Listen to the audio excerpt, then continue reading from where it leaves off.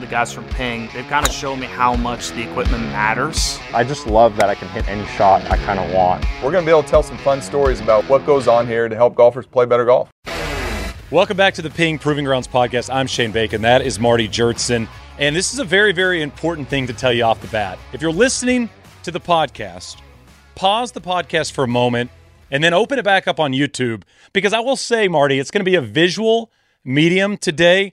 Rob Griffin is with us. We are in the archive room. Rob, this is where I would say the magic happens, but the magic has been happening for a long time. How long have you been at Ping, and how many golf clubs do you feel like are in the archive room right now? Well, I've been at Ping since 1986. I did leave for 3 years, but I came back. And when I started, I was the company's photographer. So I shot all kinds of stuff for the company, tour events. I thought I was going to shoot a lot of tour events. Turned out I shot more product than anything. But then I left in 2002. I came back in 2005. My hair had turned white, so they said I could be the historian. That was all it took on the resume. Yeah, it's gotten a little wider. You can do. You can get the archive room. You can have that. What do the clubs date back to? I mean, you're talking like I was looking around this before we got going, and I was picking out clubs I played when I was a junior golfer. Right. What year are some of these clubs dating back to? Well, as far back as maybe late 58, 1959.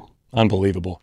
And how many there are in here, I don't know exactly, but you can guess. We're going to count. Guess. Yeah, there's more than a few thousand. Okay. And we actually have 3 other rooms over in another building, and in one of those rooms is full of clubs. So there's probably. What year do they put you? Do they push you to that room, like on an office space situation? Oh, pushing you down the ranks in another room. No, that's over there where there's no heater cooling. That's right. Okay. You don't want to be there in the summer. You don't want to be there in the summer, but that's where most of the wooden woods are actually, which is not a good, maybe not the best thing, but that's where most of the wooden woods are. Rob, I think one thing that us engineers have heard a lot of stories about through the family, through John Solheim, when we're working on product development, is about Karsten, the originator.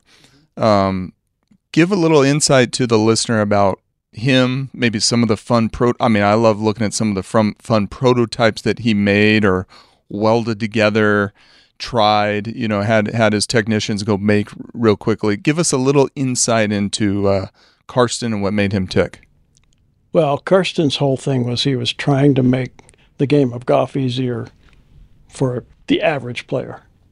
That was his whole goal in life, was to build a golf club that would make the game easier to play. He was a great problem solver, always trying to think how to improve his golf club or design a new putter, things like that. So, there's a driver up here that's a square, stainless steel square driver. And, he just wanted to see will that work.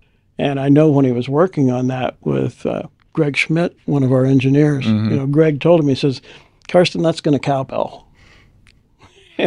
And sure enough, it did. But Karsten said, "No, it's okay. Let's try it anyway." And they tried it, and sure enough, it made a cowbell sound. It was pretty loud. You're talking about a square driver that was built in the 90s? Or probably sometime in the early 90s. In the early 90s. So, you think about the innovation of golf and how we go through these ebbs and flows with certain designs.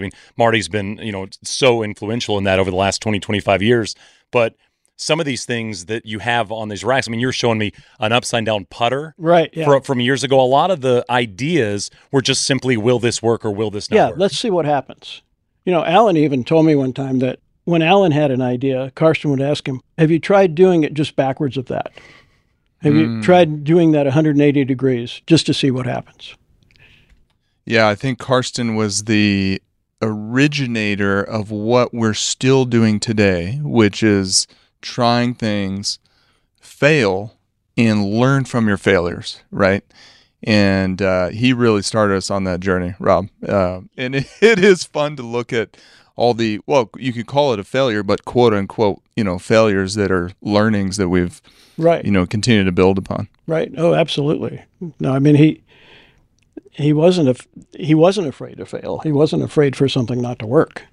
How did the process of starting an archive room begin? Because I can only imagine you had a lot of these things laying around somewhere, and you might as well display what you're saying, 70 years of golf clubs in this room. Right. Well, the way the original idea of this started in the mid-90s, and we had a historian. Her name was Dawn Wingert, and she had actually been John's assistant, administrative assistant for quite a while. And so she became the first historian, and she did a lot of great work. I fall back on stuff that she's found, and she kind of did the initial organization of it. And a lot of the putters that I have are because she went up to shipping and grabbed a bunch of putters. We need this for the archive room. Right. Like these white putters over here, which we didn't sell we hardly ever sold. I'm almost positive that she went up to shipping and they were up there and she says, I'll take all those. Stuff like that. So she really got us started. She's the one that got it started. So much of what I have done since then, I've fallen back on stuff that she had done. Yeah. Rob, I think one of the things that a lot of people don't know about is how influential Louise was in the entire company, especially some of the naming of the answer putter. Right. She was a lab technician for in the research industry. Aerodynamics. Actually, she worked for Convair, and she worked in the wind tunnel, and her job title was computer. Just computer. Computer. There you go. She was a math whiz, and so her job was to take the data that these engineers got from the wind tunnel and to somehow or other condense it into something they could really use. Yeah. And that's one of the jobs she had. And then later on, when they were in New York, she actually worked for a government agency, the Dairy Board or something like that. And so, she was very smart in terms of Karsten and Louise. I always tell people this, that if Karsten had married a different young lady, we probably wouldn't be here today. Yeah. She was that important to what we did. She came to work every day just like Karsten did. And she was more the personal touch with the employees and things like that. Yep. And yes, she named some of the putters, including the answer, famously the answer putter. Is the story on that? It was drop a letter to make it fit on the putter. Was that how it went? Yeah. So Karsten came home from the LA Open in January of '66, and Arnold Palmer's putter was the most popular putter out there at the time, the 8802. And so Karsten came home and he told Louise he needed to find an answer to Arnie's putter. So within days, Karsten had a drawing, he had a sample, and he needed to go to the engraver to have the plates engraved to put the name on the putter. This started a few days before he had to go, and he said, I need a name for my putter. And she says, why don't you just call it the answer, because it's your answer to Arnie's putter. He said, well, that's no name for a putter. So they went back and... One of his few whiffs, by the way, considering what that name has done in the lineage of Ping. Exactly. So they went back and forth a couple of days, and then the morning that he was supposed to go, he had his appointment to go to the engraver. They woke up and, he said, I still need a name for this putter. And she said, I told you, call it the answer. And he goes, well, that's too long. It won't fit. And she said, well, drop the W. It'll sound the same anyway. And there you go. And there you have it, yeah. How do you so you're talking initially in terms of archival stuff. It was go grab a club and let's put this to the side so we don't forget about this putter or this prototype. I'm assuming that process is a little bit more computerized, if you will, these days. How do you go about making sure every club from Ping is in the room, every new club gets a spot in your room? I place an order just like a customer. Okay. That's literally what I do, because I had tried other ways. People would say, oh, yeah, I can get you that, and it wouldn't show up half the time.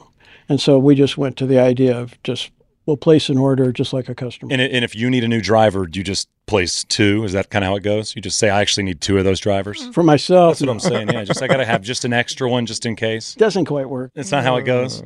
They keep an eye on that. My badge doesn't let me walk out the door with a club. Marty, when you look around this room, I mean, you see clubs that you designed. I mean, how cool is that to kind of, see your clubs that you started as, mocking on a paper and working on a computer to next to the square driver from the 90s or the white putters that maybe didn't make the team. Yeah, it's incredible. And one of the funnest projects I had where, coming into the archives and learning and getting the history was working on the answer iron. So we worked on a forged iron that had a milled cavity in the back, multi-material.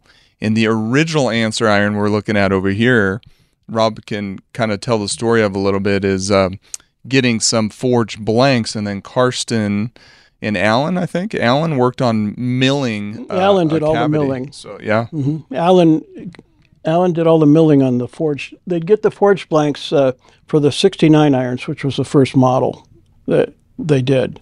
They got the heads from Golfcraft. Yeah. And Golfcraft became Titleist. But they got the heads from Golfcraft. They'd get them here. Then Alan would mill out the cavities. It had a dual cavity, that one did. And then, to Karsten's design. And then they would had to send the heads back to Golfcraft to be chromed. Then they'd come back here and they'd weigh out the heads and so they could put them into sets. And that cavity made them more forgiving. Higher right. moment of inertia. That's what I loved about Karsten is A, he was not afraid to try some wild ideas, and B, he thought from a physics-based kind of first principles approach. Rob, I want to go back to that Louise a little bit, working in the wind tunnel, because fast forward to golf club design. Yes. I'm looking at the turbulator design that we developed in a wind tunnel. Right. And having that kind of in our company DNA. Karsten and John wanted to test drivers for aerodynamics. They thought if we could make it more aerodynamic, a golfer could swing it faster. Tell us the story about developing Woodwoods and testing the driver aerodynamics. So, when Karsten first decided he was going to build his own wooden wood, you're right. He wanted it to be aerodynamic, swing it faster, hit it farther was his idea, of course. And so he checked into, he had worked on his design, then he checked into having it tested in a wind tunnel. And there was 2 problems. One was it was expensive. The second one was the deal breaker, and that was it was going to be several months before they could get him in line to have it tested. And also, if he had to do a redesign, it's still going to be longer after that. So Karsten was not the most patient person in the world. So he decided he'd figure out how to do his own wind tunnel testing.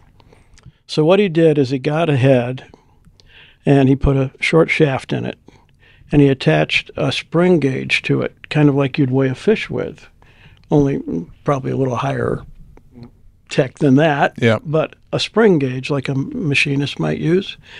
And he got Alan, and they got in the family car, and they went down to Bell Road down here, which is a few miles north of here. And Alan's job was to drive the car exactly 100 miles an hour. In those days, the only thing out there was the horse track. Okay. So Alan's job was to drive the car 100 miles an hour. Karsten would hold the club out the window with the spring gauge and turn it and watch how the gauge moved. Maybe make some notes, I suppose, and then they come back, work on it a little more, and go back and do it again. And so that's how he did his wind tunnel testing.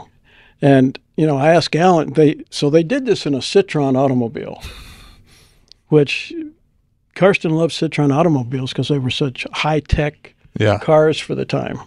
And the one that they used, we believe, maybe had a Maserati engine in it. But Alan said it's great to get to drive the family car 100 miles an hour, except that if he didn't drive it exactly 100 miles an hour, Karsten would yell at him. Rob, do you look at Marty and you think he needs to do more of this when he's kind of testing out some of his new age stuff? Like maybe get behind a wheel of a car, get on a bicycle or a motorcycle and just see how fast he can go with the club in hand, or do you like the way he goes about his business these days? As far as I know, he knows what he's doing. Perfect. As far as I know.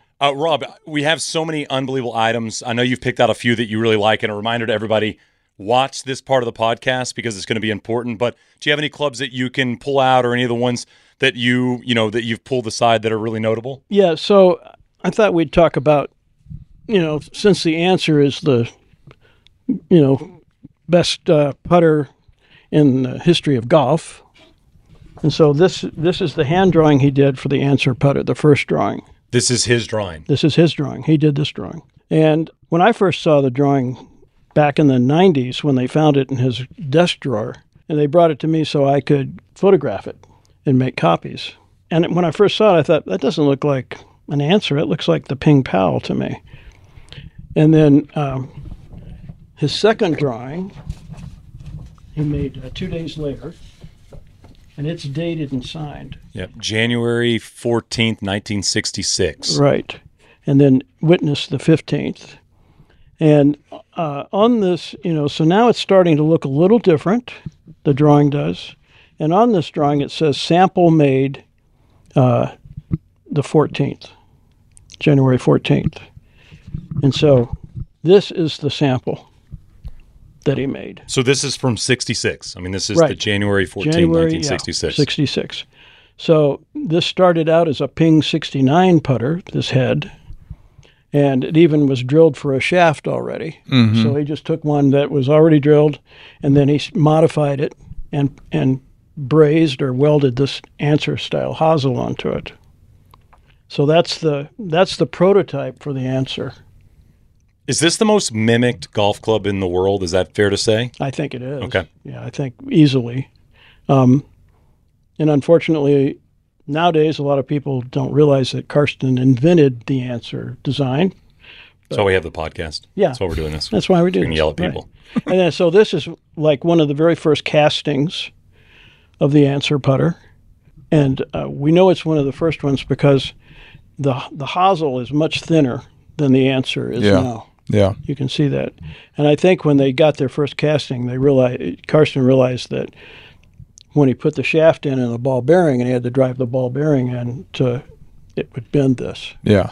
Yeah. So, Marty, as someone that does this now, for your life's work, if you will, what is it like looking at things like this from the 60s, thinking what it must have been like, for Karsten and any designer out there having to go about their business in the 60s trying to make golf clubs? I think in talking to Rob about the timeline of when Karsten went out and realized there was a problem to solve, looking at his brain was thinking, I could bring in some physics here to help the everyday golfer, right? right.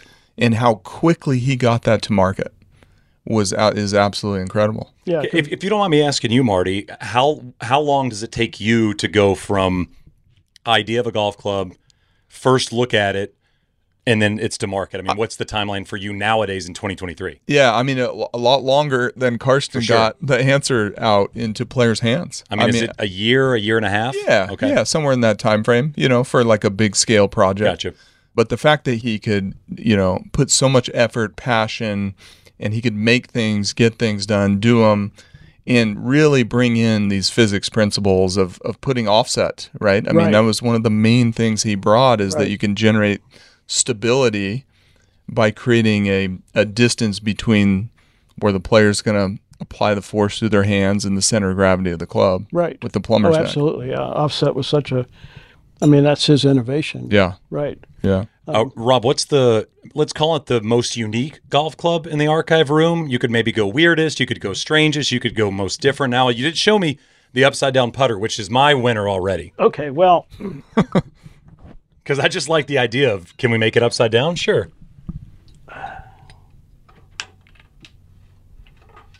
this is what a lot of collectors feel is the holy grail of Ping collectibles. Okay.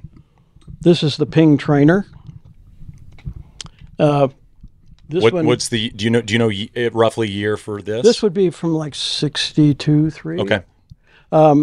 There's supposed to be this one's not quite complete. It doesn't have, there's a wire that comes to a point back here. Okay. And there's 2 movable weights here. The idea of the trainer is that where the wire comes to a point, you put a piece of like felt and you dip it in ink, and then on butcher paper, you hit some putts and it draws your stroke. Interesting. So when Karsten decided to make his own putter to help his own putting, he wasn't thinking of making putters for sale. He was just wanting to help his own putting. He didn't take up the game of golf till he was in his 40s. And putting was the hard part for him, became the hard, decided that was his weak spot. So he took the putter that he had, which was just a simple blade putter, and he did this wire thing, attached a wire to it. And on butcher paper, he did this little experiment. And what he found out was that no matter how he held the putter, how tightly, or any configuration of how he held the putter, if he didn't hit the putt right in the sweet spot of the putter, or the ball right in the sweet part of the putter, the head twisted at impact. And he could see that because of the drawing. He could literally see a little squiggle. Okay. And so that's when he decided that he needed to move the weight to the heel and toe, try to get more weight to the heel and toe. Interesting. So the first thing, he went to one of his friends at GE and asked them to make him a blade, a putter head blade out of aluminum. And when he got that, he took it home and somehow or other he milled out or drilled out areas on the sole, big areas, and he filled those with lead to get the weight to the heel and toe. Mm-hmm. And then shafted it up, and sure enough, it worked. Just a bummer we don't have video like we have video today of this. I mean, what an unbelievable video this would have been of just adding lead. I just love the creativity of how can we find a solution to a problem, right? And I mean, just hearing the stories is basically his life work was finding solutions to a problem. Exactly. So the trainer he came out with in '62 so that people could see what he had seen, when he did this. And also he called it the trainer because he suggested that people put the weight in the center and hit putts. And then after they do that for a little bit, then move it to the heel and toe, and they'd see how much better it was. Yeah. And so, I think he was thinking he could do this with a putter, but then he turned out, of course, you couldn't have movable weights then. Yeah. Days. So, but it became the trainer. It sold for $22.50. It was in the ads on the magazines and stuff. And he only made one when somebody ordered one. And so, a few years ago, one sold at auction for $22,500. Wow. Yeah. And it literally, we don't know how many he made. My guess is it's less than 20. Okay. Yeah. So you say Holy Grail, it's really the Holy Grail. Yeah. I mean, there's not many of these in existence. For ping collectors, this is kind of the Holy Grail. Yeah.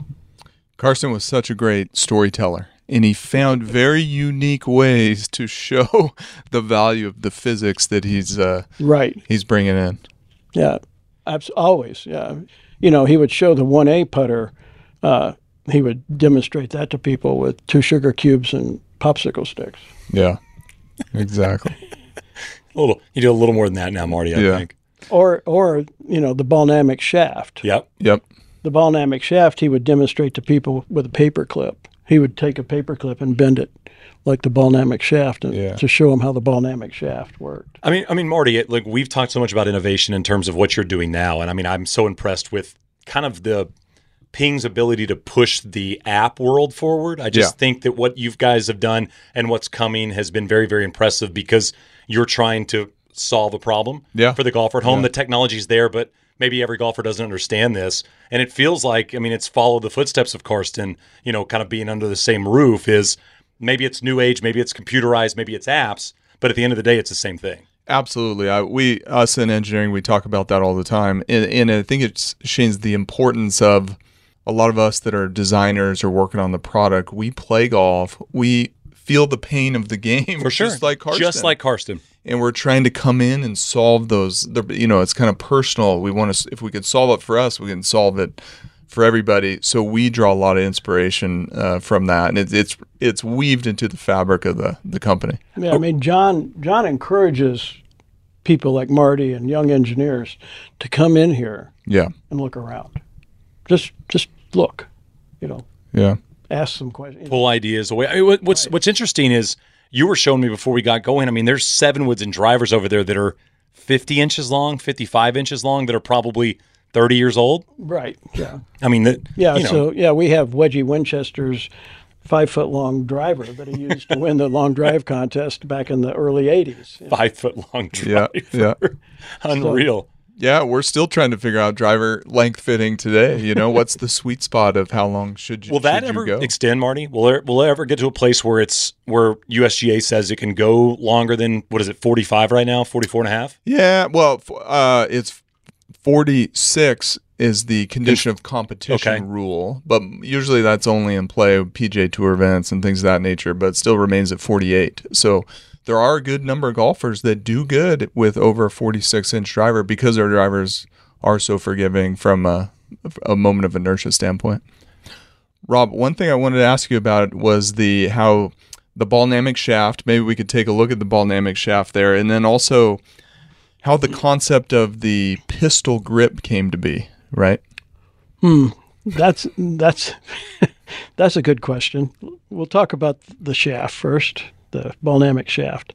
So the ball-namic shaft is actually it has a compound bend, and it's right here.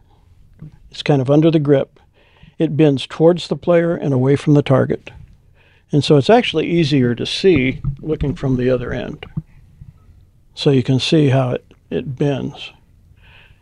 And just like you were talking about offset, Yeah. Karsten's idea was this aligned the player's hands with the ball, not the face of the club. Yep. It also helps minimize the toe down effect when you swing the club. And the other thing it does is it actually stabilizes the club at impact. So I can demonstrate that. If you hold that, and let me show you how this works. So if I hold the club, lightly between my thumb and finger, and I, if I hit it in the sweet spot, it's pretty stable. If I start to get out here or to here, it's not as stable. Let's see if I can hang on to it better. There we go. You can see it twist. Now, if I hold this above the bend, and now I hit it on the sweet spot, it's great. And I hit it out here, it's way more stable. Yeah. And you can actually, if you do this yourself, you can feel that in your fingers. You can actually feel it the in vibration. Your hand, the vibration change. So that's the ball-namic shaft, and so one of the first people to play this club with the ball-namic shaft was Joel Goldstrand, and he told a story about, he got his set of clubs with the shaft, ball-namic shaft, and he took his 7-iron, he went out to the schoolyard. School's out of session, and he had a shag bag, and he said he started hitting 7-irons, and he's out there all by himself. And he said he hit balls for about 15 minutes or so, and he actually picked the club up and looked at it, and he said out loud, "This has got to be illegal," because he hit the ball so straight. Well, unfortunately, the ball-namic shaft did become non-conforming in '67. The USGA changed the rule on shaft bends so that you couldn't have a bend more than 5 inches from the ground. Yeah. And so almost all of Karsten's clubs had a bend, either here or they had a bend down lower, like the putters all had a bend down lower, kind of a double bend that he did and stuff, and a lot of those were more than 5 inches. And so when the rule changed, when the rule went into effect, Karsten didn't have, the only club he had that was conforming was the Answer putter. So he wanted to make things right for people, so he straightened a lot of shafts and did a lot of things to make it right for people. And so it really, literally almost put him out of business. But fortunately, the Answer was such a hot seller right away that the Answer kind of saved the business, I suppose, in a way you could say. Yeah. Kind of an answer in more than one way, right? Yeah, exactly. Rob, do you have a favorite club in here? Like you personally have one? Maybe it's maybe it's a different looking club. Maybe it's one that not many people know much about. Is there one in here that kind of stands out to you? Boy. I don't know if I have a favorite club. I know the most favorite club that people like to see when they come in Whoa. is a croquet putter. Oh, yes. You know what? I'm not an engineer. That has a bend in the shaft. Yes, it does. Almost positive about So it. Karsten did this bend himself with heat. He had to use heat to get it to bend like this. And see if I can get it to. Will it stand up on the right? Stand up by itself, yeah. So this was, croquet putting was pretty popular there for a while. And one of the reasons the USGA changed the bend and shaft rule was croquet putting. That was part of it. Yeah. And they also put in the rule that you couldn't straddle the line. Yes. Yeah. But yeah, so this is, I don't know if it's my favorite, but it's when people come in and I show them things, this is a big hit. Yeah, they get it. Rob, one thing to notice on this is the pistol grip we the talked pistol about. grip. Yep. So give us a little insight into how that came to be. See that, Shane? Let's see this bad boy. That's heavy too. Yeah, it is heavy.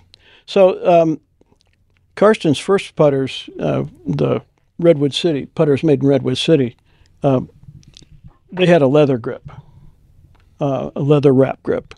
And they did that, the way they made that grip was they actually had a kind of heavy paper, like craft paper kind of stuff. And with that paper and white glue, they built up an underlisting.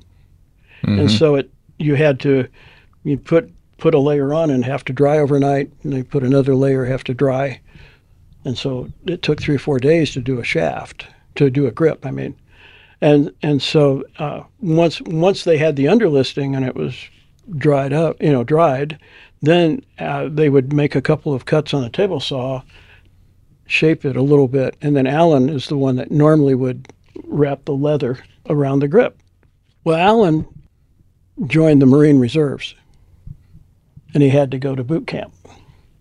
So he did as many grips as he could before he left. So then when they ran out of grips, leather grips, they went to this Golf Pride Informer grip.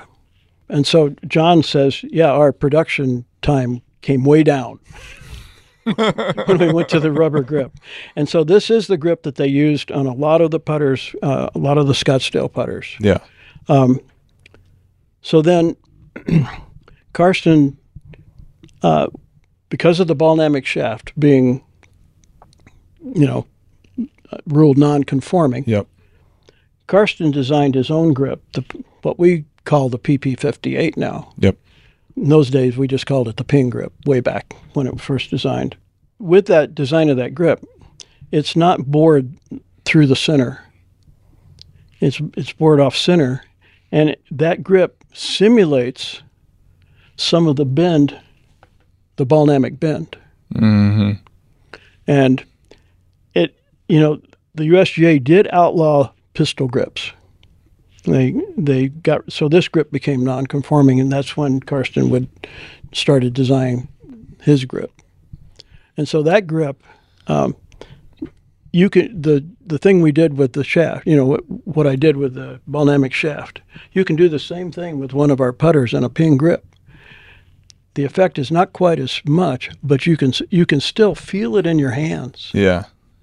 So that grip, that PP58 grip, and I think you can tell me because I don't know for sure, but all of our putter grips are now designed kind of that way, right? Yeah, so we that was Karsten's ingenious way, when they changed the rule on the bend in the shaft to get that physics effect, right? And now we've done a lot of research, which turns out a lot of the research we do today, Shane, just proves what Karsten backs already up Karsten's knew. ideas.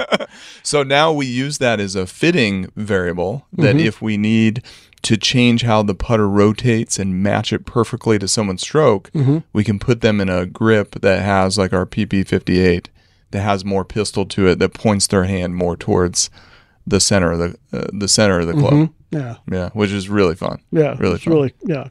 Rob, you talk about ordering clubs these days for the archive room. What do you do about clubs that didn't make it in here in the 60s and 70s, but you want to acquire them? You want to add it to the archive room, but maybe you don't have one here. How do you go about finding those golf clubs and acquiring them? Well, generally we will try, if people come to us, I try not to go out looking too much, but people will come to us with something. Okay.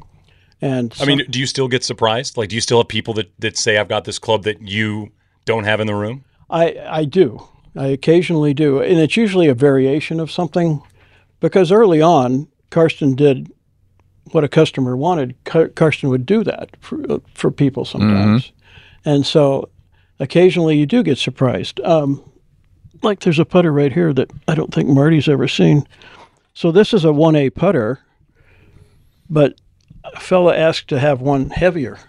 And so Karsten actually brazed another piece of bronze. Oh, yeah. Made it deeper and heavier, and it has a little flange. I have not seen that. No, right. And so, yeah, so there's this came, a guy, called me up and said he had this putter. And so what we'd like to do is trade. Okay. Trade new equipment. We don't want to purchase outright if we can help it, but sometimes we do. And, another putter that came to us was George Archer's Answer putter that we believe is the one he used to win the Masters. That's up for debate, but we believe it is the one that he used to win the Masters. And so, that's one that we did buy. Can I ask about the golf ball? Sure. Because nowadays there's a lot of variations of golf balls that are different colors and they have different patterns on them. I mean, this was the OG. This was the original golf ball that had different variations of colorways and all that. Right. What was the reasoning for the ping golf ball? Well, Karsten, he when he decided he wanted to build his own golf ball, he actually bought a company, TrueSphere. I think that's the name of it. He bought them and moved all their equipment, and actually their head engineer, designer came to work for Karsten. I don't know exactly how he came to the idea of the two-color ball, but he called it stroboscopic because he liked the idea you could see it spin.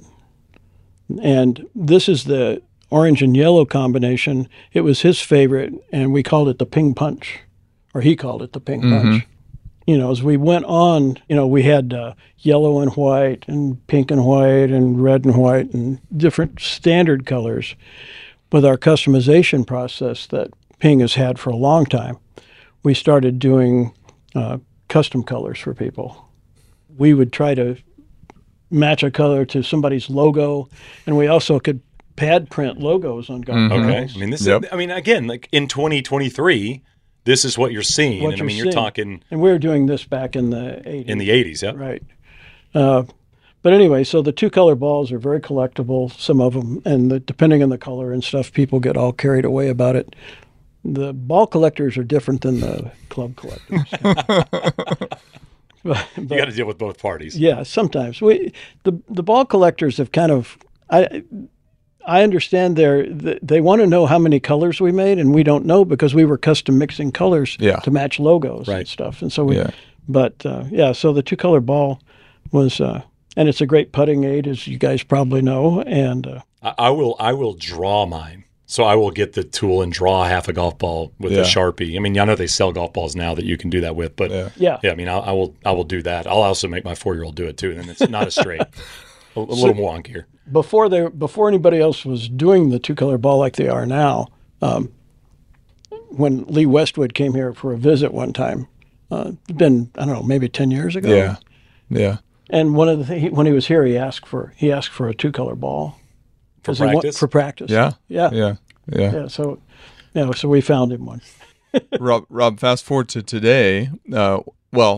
Karsten was kind of famous. He has a video where he's famous for saying that, the golf ball is like the tuning fork for us. Right. It tells us what to do on the clubs. Right. And so fast forward to today, we made a golf ball fitting app software solution, inspired by the name Balldynamic. I know that, just golf balls, flight, Karsten, aerodynamics. Let's bring it all in. And so that's how we kind of have that name for our Balldynamic fitting software. But he knew the importance of marrying ball and club together. Right. And it's funny you say that, because just the other day, John said something to me where he said, well, the golf ball is what because I asked him about the golf ball. I asked him what he felt about like the golf ball being cut, the USGA wanting to cut back on the flight or the distance and all that sort of stuff. And he said, well, the ball is our tuning fork. He used the same phrase that Karsten used. And so, it's really interesting. And your ball app is pretty cool. Yeah. When James Lee fit me over there for clubs, we went through the ball. Absolutely. Yep. Marty will run you through it. We've talked about acquiring clubs and finding golf clubs. Are there clubs that are missing? Do you have any clubs that you could? I mean, this is a PSA. It's a podcast, for goodness sakes. So let the people know what we need. What we need. Well, yeah, we're missing. We have some holes. We have a few holes. One of them, and most of the older stuff I have. Although I will say any older club, Redwood City Address Club or Scottsdale Address Club, I'm always interested in seeing pictures because Karsten did do variations, just like I showed you. So I'm always interested in those. As far as one that's missing from our collection, I don't have a Ping 69W putter with a Scottsdale address. Okay. I've got them with Phoenix address. I don't have one with a Scottsdale address. But the putters I'm actually missing is because, like I mentioned, Dawn Wingert, and she was here and then she wasn't here, and then I didn't start doing this until 2005. In that period of time, new putters that came out, we didn't get them all. So you're saying some more modern clubs. More modern. So G2 putters, G2i, G5i putters. All of those, I have some of those, but not all of them. And there was a number of those models. Yeah, there were. Yeah, we had a lot of models in there. So yeah, that's something that we're. So I mean, I'm joking about a PSA, but if somebody had a club and they were interested in showing it to you, how do they get a hold of you? Oh, they can just call the main number. Main Ping customer service number. They can ask to speak to me. Yeah. Can I call and just ask to speak to you every now and again just to chat? Or okay, just making sure that's okay. Maybe you'll I'll even give you my. I was going to say we could actually maybe get the direct line after the pod. Yeah. What is your role with the Ping putter vault? Because I can only imagine that you're somehow involved in the gold putter vault. That considering you're the archive guy, you probably have some involvement over there as well. Well, when we were working on the book, our Ping book. The history. Marty, I know you're strong. Can you pick that thing up with one arm? Yeah. Oh, yeah. It's 7 pounds. So the putter went ping. When we were working on this book, Jeff Ellis, that wrote the book, he actually discovered a number of wins that we had missed. And so that weren't in the vault. Weren't in the vault. And the player didn't have a putter either. And so we went back and tried to pick those up, and we picked up a good number of them, but we haven't actually, some of them we haven't been able to pick up. So my involvement over there is pretty minimal. Sometimes if we need a gold putter, what's happened in the last few years is sometimes we need putter heads to make gold putters with, and if a player wins with a putter that is maybe 4 or 5 years old, we may not have a head. And so I've had to go on eBay and buy some putters for the gold putter to end up in the gold putter vault. It's true technology chasing. Right. I mean, we're talking about full circle technology here. Right. Because nowadays when we do putters, we don't have the molds and we can't make another one 10 years later like we used to be able to. Yeah. So it's become a little bit of a problem. We need to get the players to always use a more current model. There you go. That's a PSA for them. Yeah. Rob, when you sit in your office and you sit in here and you're here every single day looking around, what does it say about your experience with Ping? What has that been like throughout your life? Well, I always tell people when they call me and they are asking a lot of questions, and they'll say, boy, I really am sorry to bother you. I said, no, you're no bother at all, because I learn as much from them as they learn from me. I really do. So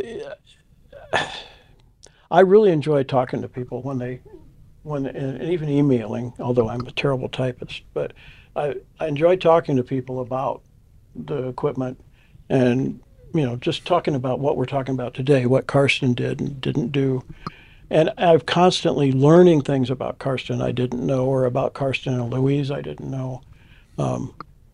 So it is just a constant learning thing for me, and I enjoy it a lot.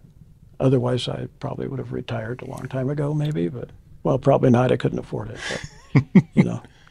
So yeah, that's you know. So and sometimes, you know, once in a while, Tony Serrano will come over and want to look at a putter because they're talking about making a PLD putter like it or something like that. Yeah. And I really do enjoy when people like Marty and Tony and young guys come in and I can show them this stuff and talk to them about it. One of my favorite putter projects I worked on coming in here, Rob, was working on the Dale Answer. So when we remade the Dale Answer, and maybe you could tell the story of the difference between the Answer and the Dale. Was, I think, in, you know, the collectors call it the Dale Head, otherwise known as the Dale Answer. Where'd the name Dale come from? What was that little issue on the putter? Yeah, there's so the Scottsdale Answer. The Answer putters made with the Scottsdale address, there were two masters for that, and those are sandcast putters, and there were two masters. Karsten made the first master, and he asked Alan to make the second master. When Alan was making the second master, cutting on the toe ballast, the back of the putter, cutting on the toe ballast, the mill slipped a little bit. Well, he didn't want to start over, so he decided what he would do on the other side. He made it look like the mistake and kind of evened it out. And he said that, you know, he figured when he got done, Karsten would make him start over anyway. Right. I might as well lean into the mistake. Right. And so when he showed it to Karsten said, "No, that's okay." So there's two masters. And so any putter, any Answer putter with a Phoenix address that's made from one of those masters, because when they first moved from where they were doing Scottsdale address putters, which actually wasn't in Scottsdale, but it was in the county, and the Scottsdale was the closest the closest mailbox. But anyway, they moved here to the first building on our campus here. They just changed the address plate to Karsten Company, and then a little later, Karsten Manufacturing Corporation. And they still were using the Scottsdale Master, but with a different address. So those putters, collectors started referring to those as Dale Heads, Dale Heads. Okay. Well, when we were working on the book, and the story that I just told you about Alan, talking about how he made the second master, John didn't know this. I remember so well because I asked the question, why are there two masters? And Alan said, "Oh, I know that." And John said, "You do?" And Alan tells a story about what happened, you know, where he made a little mistake. Well, John said, "Oh, your middle name's Dale. That's where the Dale Head comes from." Yes. And I was like, "Oh, now we have a second reason it's a Dale Head." Alan Dale Solheim, right? Alan Dale Solheim. So when I was working on the Dale Head in the Answer or Vault 2.0, we relaunched the Dale Head but milled. We came in here, got a Dale Head Answer, 3D scanned it, brought it into our CAD software, and I matched up every little nuance of the mistake on both sides and a bunch of the nuance there. So cool. I mean, really I love the marriage of, you know, the vintage club with the new age club is so cool. And I feel like you guys have done that for a long time. It's like marrying that. Yeah. So one of the things Alan's really proud of too about his putters made from his master is that he saw Sevi someplace one time, and Sevi was talking to him about the Answer and told Alan he'd like to get a Dale Head with that what they then called a flat sole, which was the master from Alan's master. Yeah. Sevi would like to get a Answer like that. Yeah. So Alan knew that Lee McCormick, one of our sales reps, had one. And he called Lee, and Lee gave the putter to Sevi. Literally gave the putter to Sevi, you know, sent it to Sevi. Yeah. And then Sevi sent Lee a really nice letter thanking him. So Lee's got that letter, really, you know, framed and everything. But Alan's very proud that Sevi wanted that Answer from that master. Sevi's got a few putters in the vault. In the vault. I've seen him. Yeah. Rob, we've talked about ping collectors. So I got to ask you this as we kind of wind down. What are we talking in terms of most expensive club in this room? Well, we don't like to get into value. You know, as a ping employees actually are not allowed to appraise or place a value on vintage ping equipment. Now, we have some things in here that are priceless. Okay. And so these two original drawings, they're priceless. Right. Yeah. The prototype for the answer, that's a priceless item. You're not going to replace that for any amount of money. And then, not in here, but in John's closet, he has the first 1A, which is welded up from stainless steel. You know, again, those are priceless items. Like I mentioned before, the highest price thing I know that's sold, at auction was probably this trainer that sold for, about $22,500. So it's, we so the answer is priceless. I feel like, priceless, and there's multiple items in that regard. Yeah. And we have all these hand drawings by Karsten, many more than this. Yeah. Those sorts of things are, they're just priceless. Yeah, it's so cool. Marty, you have anything else for Rob? Who are you rooting for this year, Rob? Suns or Pelicans? Pelicans, of course. And why? Well, my son is the vice president of basketball operations for the New Orleans Pelicans. When he goes to another team, what do you do with the old team stuff? Is it like do you donate it? To the back of my closet. So you keep it. Yeah, because he was GM of the Cleveland Cavaliers when they won the championship. So you can't get rid of that stuff. Get rid of you talk about priceless. There you go. That's priceless stuff. Yeah. In your version of this room. Right. I caddied years ago at St. Andrews. I caddied there after college when I got out of school. And I had a lady show up one day, and we're on the first tee, and she was wearing this shirt, and it had all these course logos on, brand logos on the shirt. And I was like, that's kind of interesting. She was a pretty good player, hit it down the middle of the fairway, 220 or something, and we went up there. We're about 3 holes in. I go, hey, listen, what's the deal with the shirt? Yeah. And she was like, well, Annika Sorensen's my neighbor. And every time she gets a new brand or she gets a new sponsor, she just brings all the old shirts over to me. So that's kind of paying it forward, if you will. Yeah. Well, Rob, this has been really, really interesting. I mean, this room is unbelievable. I've never been in here before. I mean, this is my first We'll see. You can come back. visit here. I will be coming back. I was taking pictures of some of the lefty irons over there to my dad because, I know he had a set of those. What are the beryllium ones? What was that? Beryllium copper. Yeah, I mean, he had a set of those when I first started playing golf. I remember he had a set of those irons in his bag, so I'll have to send him a picture. But we appreciate the time and the insight because this has been very, very cool.